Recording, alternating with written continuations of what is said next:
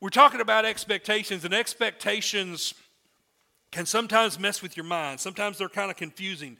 A lot of times in life we get let down by people or circumstances or jobs or bosses or whatever it is. Sometimes it's our own spouse or our own kid or our own parent. Sometimes it's a close friend. We know what it's like to be let down when we have expectations. But today I want to talk to you about what to expect from God. And I'll go ahead and give you a spoiler alert. God doesn't let you down. He just doesn't. Regardless of how many times you've been let down in your life and you've wondered, God, why did this happen? I promise you, it wasn't God letting you down. No matter what it was, what you were going through. But we're going to talk about that today. You know, expectations are kind of weird. Just a few days ago, I was driving down the interstate, and speed limit was 70. And I got behind a car, I'm in the right-hand lane, and come up on a car that's driving 68 miles an hour. And I was in a hurry. And there was a bunch of traffic in the left lane, and I couldn't get over to get around them. And I immediately thought of my wife, because we do a lot of driving in our family. We travel, we go a lot of places in the car. And every time we get behind somebody driving below the speed limit, my wife gets aggravated. They're not even driving the speed limit. What is wrong with them? We need to go. She can't stand to go too slow. And here's the thing. Do y'all understand that speed limit means maximum? That's supposed to be the fastest we go. That's supposed to be, if you go above that, you're breaking the law. Y'all get that? Y'all do, I understand. All of you here are law-abiding, godly people who always stay at or below the speed limit. In the Nelms family, we tend to drive a little fast. In America, we've kind of gotten used to it because we know the cops will let us go a certain amount. So we drive at a certain amount so that we know, I actually know exactly, if it's a road that I travel a lot, I know what the cops will let you drive over. So I stay at that level, because if I go 1 mile an hour more and I run into one, he's going to pull me over. But right there at that little level, I'm okay. And so I stay there. And our expectation is that we're going to see, if we do get a little fast, that we're going to see the cop before he sees us. It doesn't always work that way. It's been a few years since I've got a ticket, but and we've had a few. In my younger days especially. One time as a teenager, I thought the speed limit was 103 apparently. But anyway, that's scary. But our expectations change, and the thing is, in America, we've gotten to where we expect people to drive the speed limit or faster for many of us. Even though the expectation according to the law is that we're going to drive the speed limit or below. This year, the job I'm at right now, I've been at for almost 2 years. April will be 2 years for me. The job before that, I was not real happy at. I was only there a year. I went there because I'd lost a job. I'm going to talk about that in a minute. But the job I'm at right now, when they hired me, they were doing their sales pitch, and they talked about what they could pay me, and they said, we're a smaller company, but we do have a really good bonus plan, and every January or February you'll get a bonus check. It is based off profit, but it's always around this certain percentage, and they told me what it was, and I said, okay, well, that's pretty decent. So I was happy with that. Last year, I got my first bonus, and my boss actually walked up and handed me the envelope and said, I didn't know they were going to prorate you this year, but the way it worked was I started in April. They couldn't start counting it until I'd been there 90 days, so I got paid for less than half a year. But then when I added up the percentage of what it was based on that time frame that they actually counted, it turned out that the percentage was about half of what they had told me it would be. And so I was a little disappointed last year. And then I've been looking forward to it this year because it's a whole year, right? So this week, my boss comes up on Thursday and hands me or on Wednesday or Thursday, whatever. I got paid on Thursday, but he hands me an envelope on Wednesday and says, hey, our bonuses are coming out this week. I wanted to give you this. We're even surprised we're getting a bonus this year, so that wasn't a good sign, is what he said. And I said, I went and looked at it, and percentage-wise, it was way, way lower than last year. As a matter of fact, the paycheck this year for a full year was lower than it was for a half a year last year. So it was kind of disappointing because I was kind of counting on that money for some things that I wanted to take care of. I have somebody in my life that I was about to help out in a big way to do something special for them that they really do need, and I'm praying about how we're going to do that now. But at least I got something, right? So I'm excited about that. And so Thursday, driving to work, the day that the paycheck actually goes into my account, I'm driving to work and my truck dies on the side of the road. And I'm all nervous. I don't know what's going on. It cranked up then and went on, and I was able to make it back to the hospital. My mom's been in the hospital all week, and I get there, and it wasn't running great, but it was running. And then I come home, and I get a mile from my house, and it just dies right on the side of the road again. Cop pulls up, and it won't crank for anything, so he offers to call a tow truck for me, and the tow truck comes and says, hey, it's $125 for me to tow it 1 mile to your house because the cops called me. Had you called me directly, it would have been $65. I'm like, that's good to know. For those of you that you ever get stopped and the cop says, you want me to call a tow truck? Say, no, I'll call one. But they... At any rate, he takes me to the house, and we pull it up. I get up the next morning. I take off work the next day to work on my truck. And I get up the next morning. I think it's the fuel filter. I take the fuel filter out. That don't work. That's not what's wrong. So I think, well, it's got to be the fuel pump. And I decide I'm going to drive it and get it tested somewhere. And I get in it. I go 3 houses, and it starts to die. And whoa, let's stop. So we backed up. I was able to get it back in the driveway. Spent all day researching, doing different things, talking to people, and looking at a few things. At any rate, now I've got to spend money to fix my truck. Fuel pump and catalytic converter are out. So I gotta deal with that. I'd already paid some of that bonus, and now the rest of that bonus, actually a little more than that, is going to a car repair. Here's the thing. I got 2 ways I can look at it. Why didn't I get more bonus? Or, God, you gave me enough to get by. And we're going to talk about that in a minute. But our expectations many times are not met. See, I expected something from my employment that did not give me what I was expecting, but yet God gave me what I needed in the moment, and we're going to hit that point big in a minute. Expectations can mess with your head. For us to look at that this morning, I want you to turn to Psalm 23. We're going to be in Psalm 23, and I've been struggling with this for the last few weeks, praying about what God would want me to speak, and I kind of had the general idea, and I found some scriptures, and I was kind of going in one direction, and then all of a sudden I started reading through Psalm 23, and it just clicked that the stuff I wanted to say that I thought God was wanting me to say was right here. So we're going to look at Psalm 23 today, and we're going to look at what to expect from God. And I want to give you some things that not to expect, as well as some things to expect. So the first thing I want you to see today before we go into Psalms is don't expect God to fulfill your every desire. See, a lot of us think of God as our genie. We think if we pray, he's supposed to do what we ask. And the truth is, he tells us in his word that he will answer our prayers. And I've seen it throughout my 49 years of life that he does answer prayers. He's done it over and over again. Sadly, sometimes he says no. But he answers. But it's not that he's going to give us every desire of our heart. Okay, and I'm going to talk about more because some of you are saying, yes, he does. I'm going to talk about that in a second. But look in Psalm 23 what he said. He said in verses 1 through 3, the Lord is my shepherd, I lack nothing. He makes me lie down in green pastures. He leads me beside quiet waters. He refreshes my soul. He guides me along the right paths for his name's sake. Now, it sounds there like he's meeting our needs, right? And he is. You got to imagine what he's talking about here is he's the shepherd, we're the sheep. And it says God is taking care of everything. Man, he takes me to the best pastures. He takes me to the best water. He's taking care of everything I need as a sheep. I'm getting my needs and I'm being fulfilled. But what's the last phrase he says in verse 3? For his name's sake.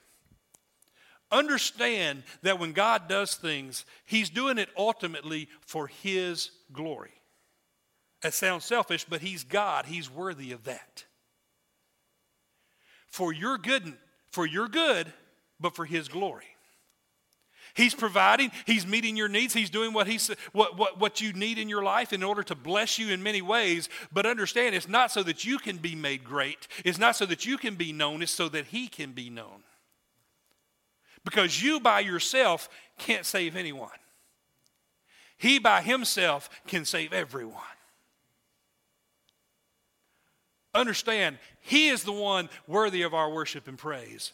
And it's for his name's sake that these things are taking place. Well, DeWendell, what about that passage? I know there's a verse in the Bible that says he'll give you all the desires of your heart, and it does.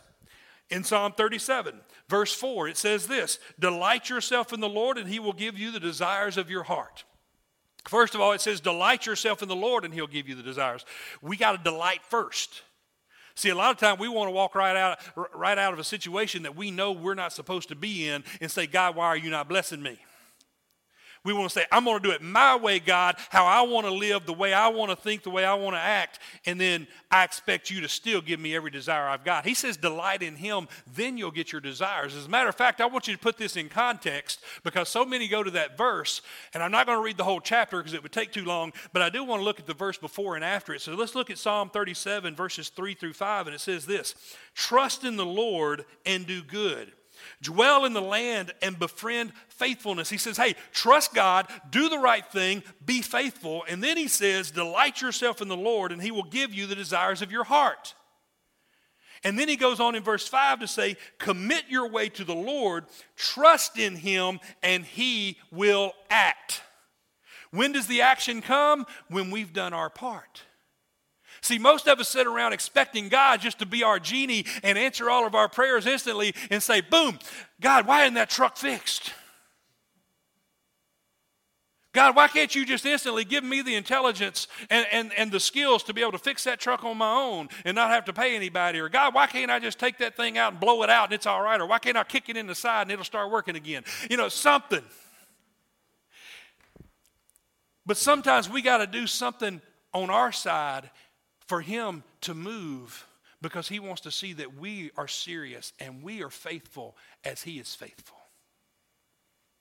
And we forget that oftentimes. But understand, it's true that we are not to expect God to meet every desire. As a matter of fact, in Matthew 6 it says, but seek first his kingdom and his righteousness and all these things will be given to you as well. He's talking there, he just said, he was talking about how he takes care of the grass of the field, the flowers of the field and the birds of the air and all that. He says if he'll meet their needs, he'll meet yours. And then he says you seek God, his kingdom and his righteousness first, then you'll have everything that you're asking for. It's all about putting him first, and he expects to be first. I was talking about the job I had before this one. I was a quality manager at a place, and I lost my job, and I left, and so I took the first job that was given me, which was actually a quality engineer position with a place in Memphis, and I went up there and went to work and with expectations that they were actually going to put me in another position within a few months, and it never happened. But the quality director, while I was there, left the company, and when she did, two different people from corporate contacted me and said, DeWendell, we want you to apply for that job. We think you would be great at it. I said, okay. So I applied for it. I prayed about it. I started talking to people, and I decided I'm going to do it. I'm going to go for it. So I applied for this position, and I went through the interview process. And I mean, I had all kind of people here at church praying for me. I had family praying for me, and I was convinced this is the job I need. It was going to mean a huge promotion, a lot more money, better benefits, more responsibility, able to do the things that I know I'm capable of doing. And I was excited about this opportunity to step up. And then they come one day and announce that somebody else in the company was getting the job instead of me. And I was heartbroken. And I went to God saying, God, I don't understand it. The thing is, I was miserable working for that place. But I wanted that job because I wanted the title, I wanted the money, I wanted the prestige, if I'm being honest. A few months later, I ended up being offered a job where I am now as quality manager. So I went to that. And shortly after I left that job, it came out in the newspapers that they were about to shut down that facility. They were closing it down. I found out that, God knew when I didn't that place was going. I had a suspicion that it was going down, but I didn't realize they actually had plans to take it down. I actually got a call from one of the corporate directors saying, DeWendell, we knew when we interviewed you that you were trying to go in a different direction than we were. We had to shut that place down, so you were not the right person. And you would have ended up losing your job in a year or two. So it was a blessing in the end that God did not give me the desire of my heart at that moment. I wanted it, but it was not what I needed. And plus, I'm in a job now where it's still not my favorite place to be, but I'm content. And there's some people there that I really have made a difference in their lives. I've really helped them in some ways. I've been able to help some people in some very serious ways. And so it's a blessing that God did what he did. See, here's the thing. We're not to expect God to meet every desire of our lives, but we do expect God to provide. He didn't give me the director's job, but he did give me a better job. Psalm 23 verses 1 and 2 again. It says, the Lord is my shepherd, I lack nothing. He makes me lie down in green pastures. He leads me beside quiet waters. God will provide for your needs. He may not provide for your every little bitty want, but he will provide for your needs. This week with my truck breaking down, he didn't provide to be able to let me do what I need to for a special person in my life. He didn't provide for me to do something else that I was really hoping to do with the money that was going to help me financially. But he did provide for me to be able to take care of one thing that was necessary and to be able to fix my truck. We serve a God who will do what he needs to do and what he sees as best, even if we don't understand it in the moment. It's not about us getting every desire. It's about him doing what's necessary. It's about him being the great provider. Not only do we expect God to provide, we also do expect God to refresh. In verse 3, he said this, he refreshes my soul. He guides me along the right path for his name's sake. He refreshes my soul. Folks, I'm going to tell you, this Daniel fast to me has been very refreshing. There's been some difficult days. I posted on Facebook the other day. I had a day where my mom's been in the hospital all week. I went by and I called my dad, said, can I bring you something to eat? No, I don't really want anything to eat, but I could use a drink. So I went into this place to get him something to drink. It's just a gas station, I guess, but they were cooking fresh pizza. And as soon as you walked in the door, you could just smell that pizza. And I hadn't eaten since lunch, and all I had for lunch was, I don't know, some kind of vegetable. And I was just like, oh, that smells so good. But I went to the hospital, and my mom was eating hospital food, and that didn't really tempt me. But I gave my dad some his drink, and I sat around with him for a little while, and I left there, and my wife had asked me if I would go pick her up Zaxby's. Because she's not doing the Daniel fast, so y'all judge her. So I go to Zaxby's, and I went in there and walked in there, and you could just smell the smell. And I like Zaxby's, but it's not like my top place to go, but I like it. But on that day, that was the best smelling place I've ever been in my life. And I pick up these chicken fingers for her, and they're sitting in the seat right next to me all the way home. And I didn't eat them. I just drove like this. It was fine. Everything was fine. But that day was a little hard. I got home and I cut me up a whole lot of vegetables. I didn't just do a normal little portion. I mean, when I got through, I had a big old plate full of vegetables and those roasted potatoes and stuff. And it was, it ended up being a pretty good meal, but it wasn't chicken. And it wasn't pizza. But you know what? This Daniel fast to me has been a blessing because I didn't really want to do it originally. This is my 6th year in a row to do something. I haven't always done strictly the Daniel fast. There's been a couple of years in there where I've kind of altered it to do some things specific for me. But this year, Pastor Troy asked those of us on staff if we would consider doing it. He said, I'd really like for the staff to do it because I think it's going to be important this year. So I made a commitment I would. But about 2 or 3 weeks before we were supposed to start, I was sitting there going, I don't want to do this. And if I'm being real honest, I'd been going through a little thing where I was down for quite a few reasons. There were some things going on in my life. Some of them are still going on. And I was confused and I was upset and I was focusing on my problems. But I made a promise to God, I'm going to do the Daniel fast this year and I'm going to go all out because, God, I need you to speak to me. So I went in and I've done it. I have not cheated once on the food. I've eaten what I'm supposed to eat if I don't have anything there to eat. We went on a trip not yesterday, but last Saturday, we drove to Atlanta and back, and my family's going through getting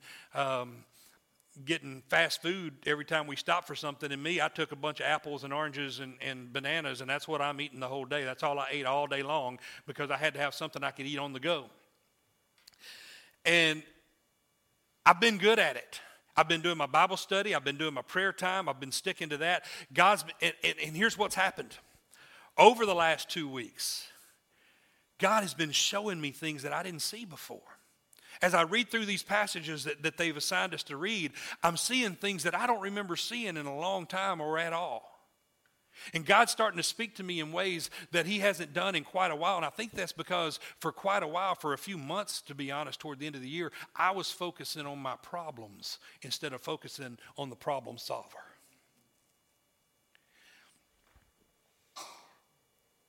He has brought refreshment to my life. Even though I've still got problems, I've had quite a week, to be honest. Quite a few things have gone bad. Even my blender broke on me.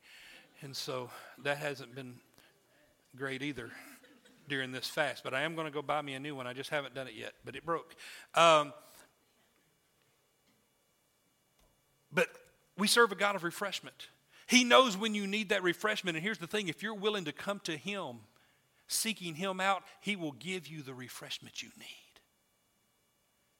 If you're not getting it, it's probably because you're looking somewhere other than the refresher.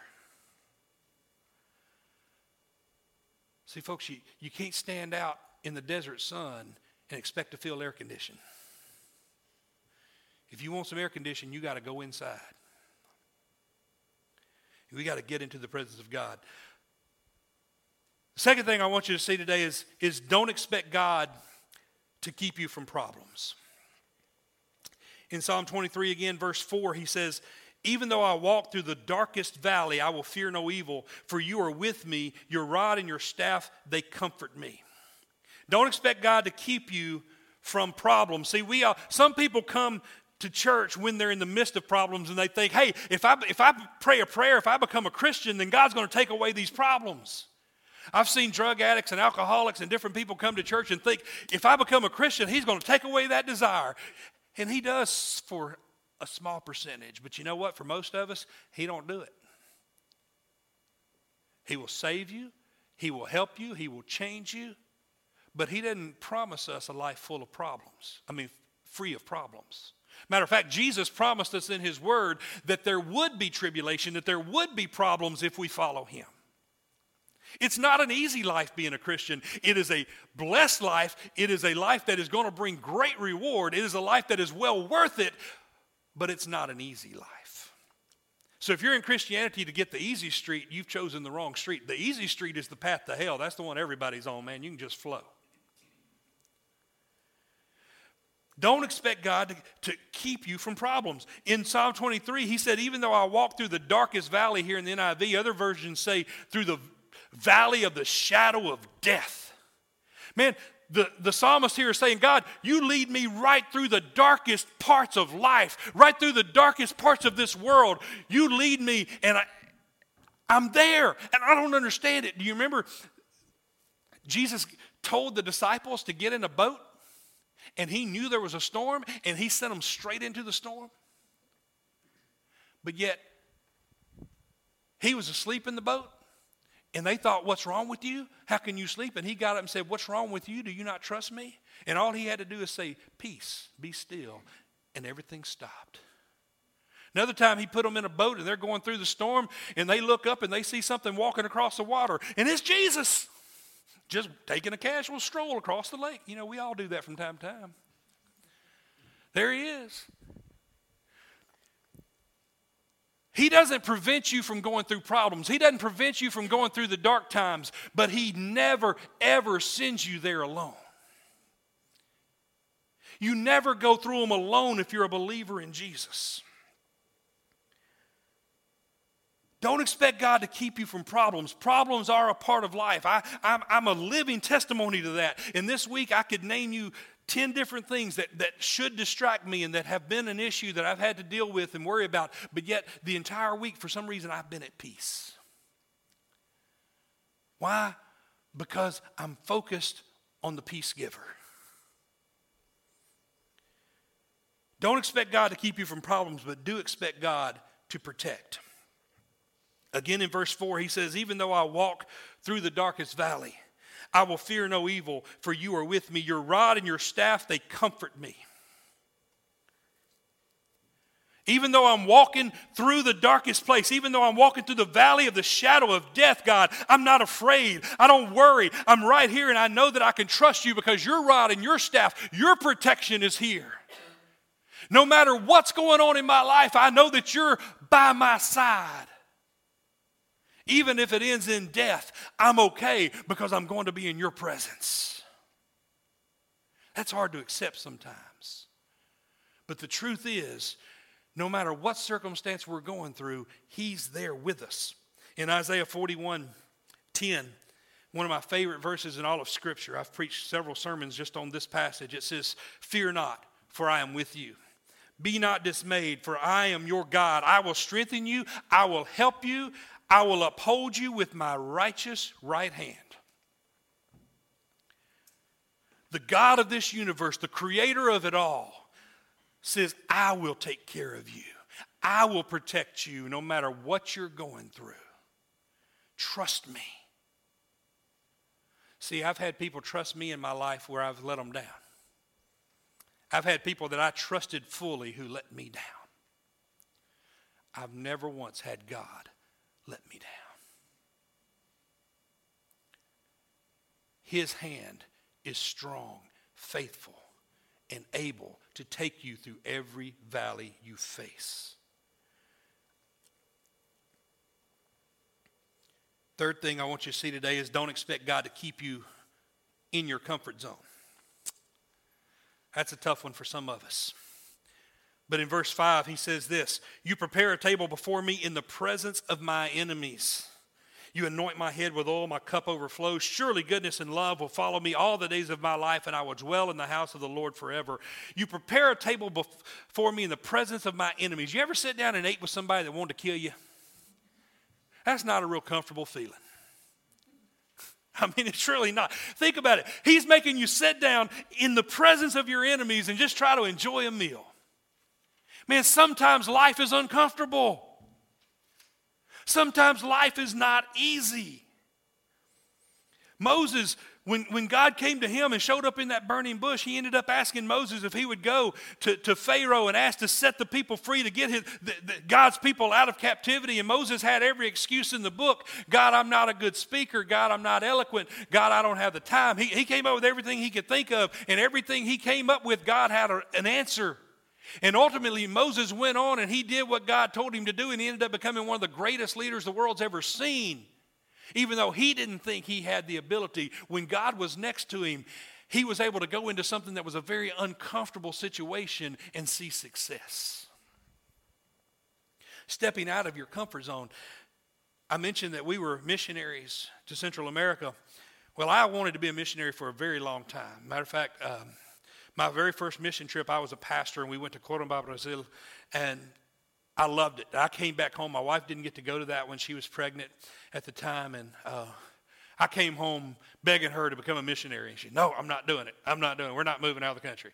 So we didn't do it, and a little bit later, I did it again, and I asked her again, "Can we become missionaries?" And no, we're not doing it. She didn't want to do it. And then she went on a mission trip with me to Nicaragua.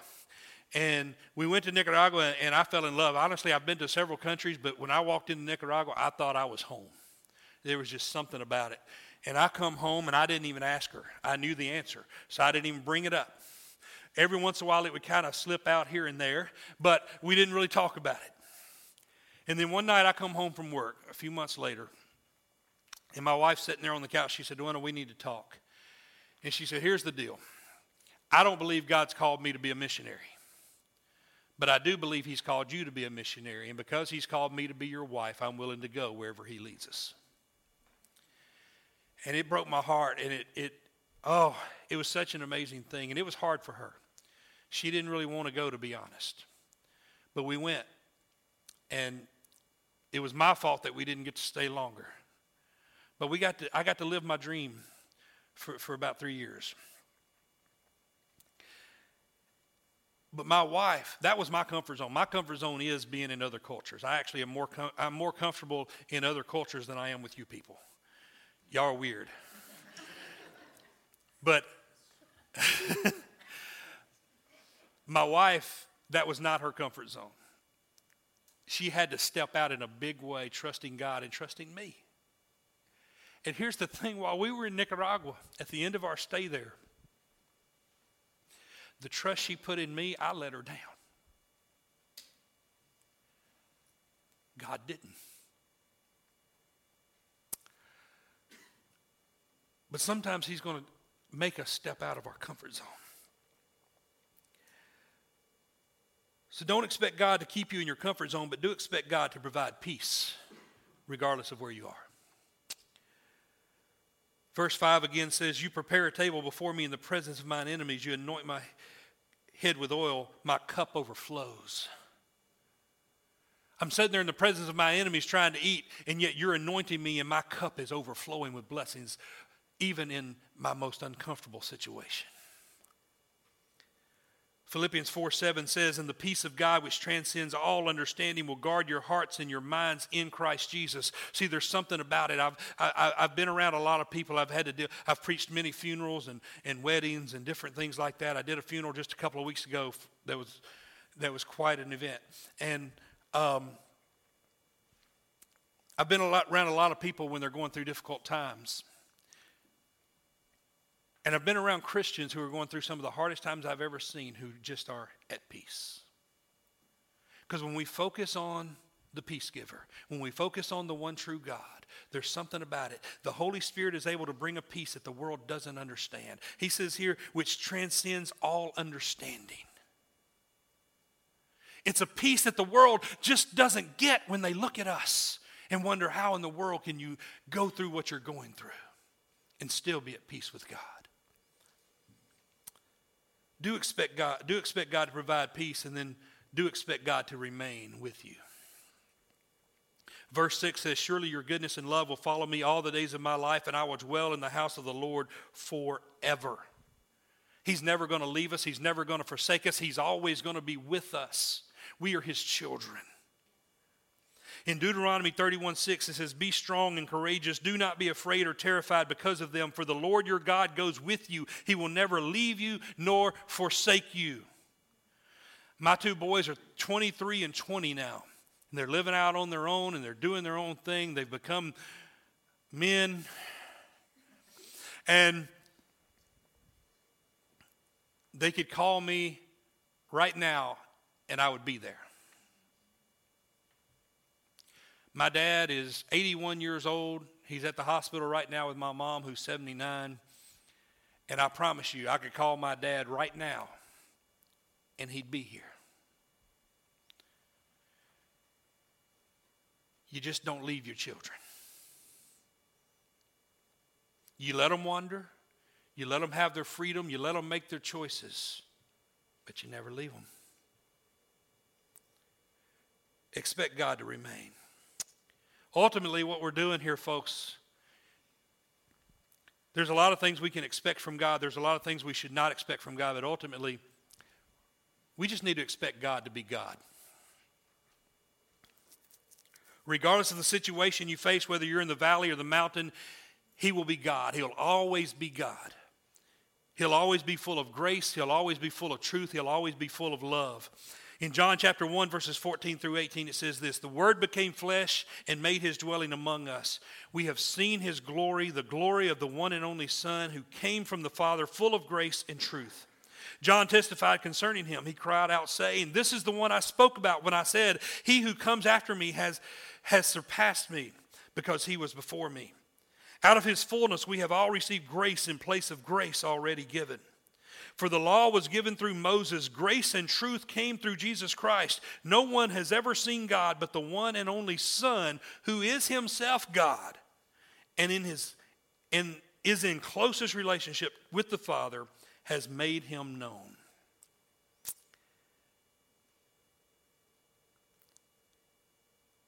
There's some things about God that are never going to change. Number one, he is the God of unmeasured grace. In Ephesians 2, 8, and 9, it says, for it is by grace you have been saved through faith, and this is not from yourselves. It is the gift of God, not by works, so that no one can boast. We're saved by grace. We're redeemed by grace, because we're not worthy without grace. I'm a living testimony. Folks, I was a pastor. Some things happened and got out of the ministry, but I still kept. After that, I got right with God very soon and started seeking God and growing, became a missionary. And then some things happened and I ran from God. And to be honest, for Pastor Troy to trust me in this position blows my mind, because just a few years ago I would have told you I'll never preach again. I had people tell me, you never will preach again. You don't deserve to. You've lost that right. And Pastor Troy talked to me about the grace of God and his forgiveness and his restoration. And he started out by letting me get up and do those little exhortations at the end of the worship service. And then he asked me to do a few more things. And then one time he calls me up and says, hey, I'd like for you to preach. And it scared me to death.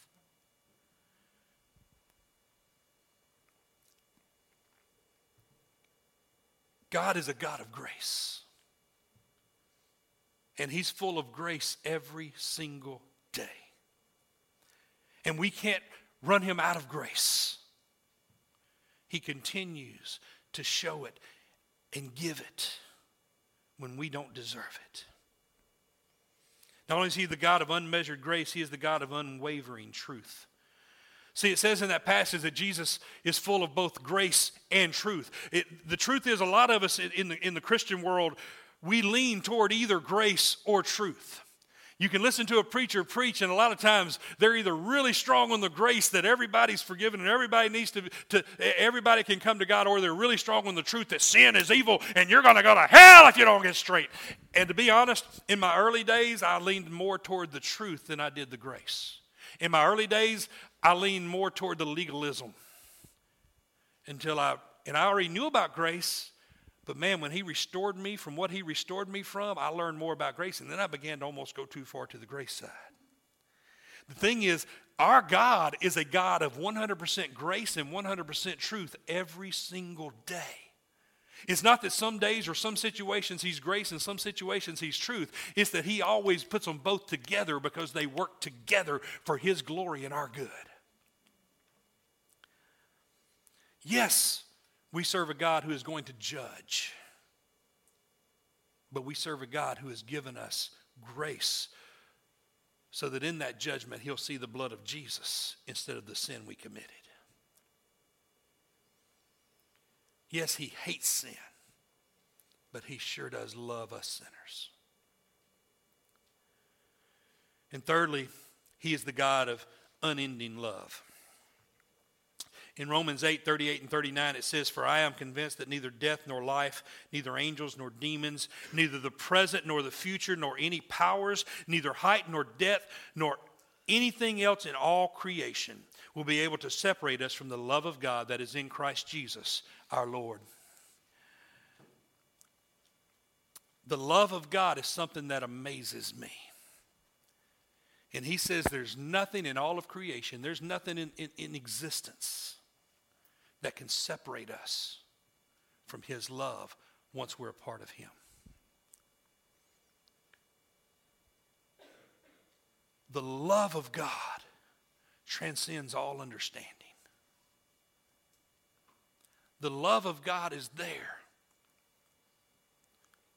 when we're at our lowest or at our highest.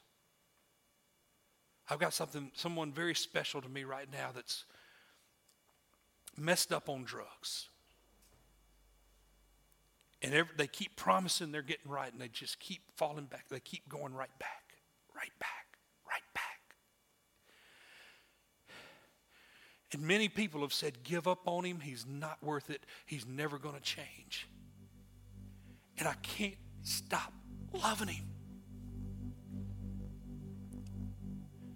Because I look at my life and I realize that God has never stopped loving me.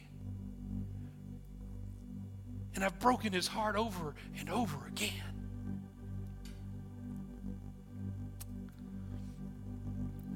I want to ask that every head be bowed, every eye closed. I know I've gone a little long today. A couple of those illustrations went more than I expected them to. I went a little deeper than I meant to. But I'm about to get you out. But I can't do it without doing this very important thing. I got one very simple question for you today with no one looking around. I just want to know this. Do you have a relationship with this God of grace, truth, and love? He is God. 100% of the time. He never changes. He never stops. I'm not asking you, do you go to church? I'm not asking you, do you pray? I'm not asking you, are you a good person? I'm asking you, do you know Jesus as your Lord and Savior? Do you have a relationship with him? If you don't, I want to give you that opportunity if you'd like it. Like I said, it's not always easy, but it's always worth it. If you're here this morning, you can say, Dwindle, I don't know for certain I'm going to heaven when I die, or I don't know for certain I have a relationship with Jesus, or even I do know that I don't know him and I want to. If you can say this morning, Dwindle, I want to know the God you're speaking about. I want to have a personal relationship with him. I'm not going to embarrass you. I'm not going to call you out. I'm not going to make you come down front. I just want to pray for you and tell you how you can know him personally. Would you just raise your hand and let me know just for a second? Just let me know that you want to meet this Jesus and have that intimate relationship.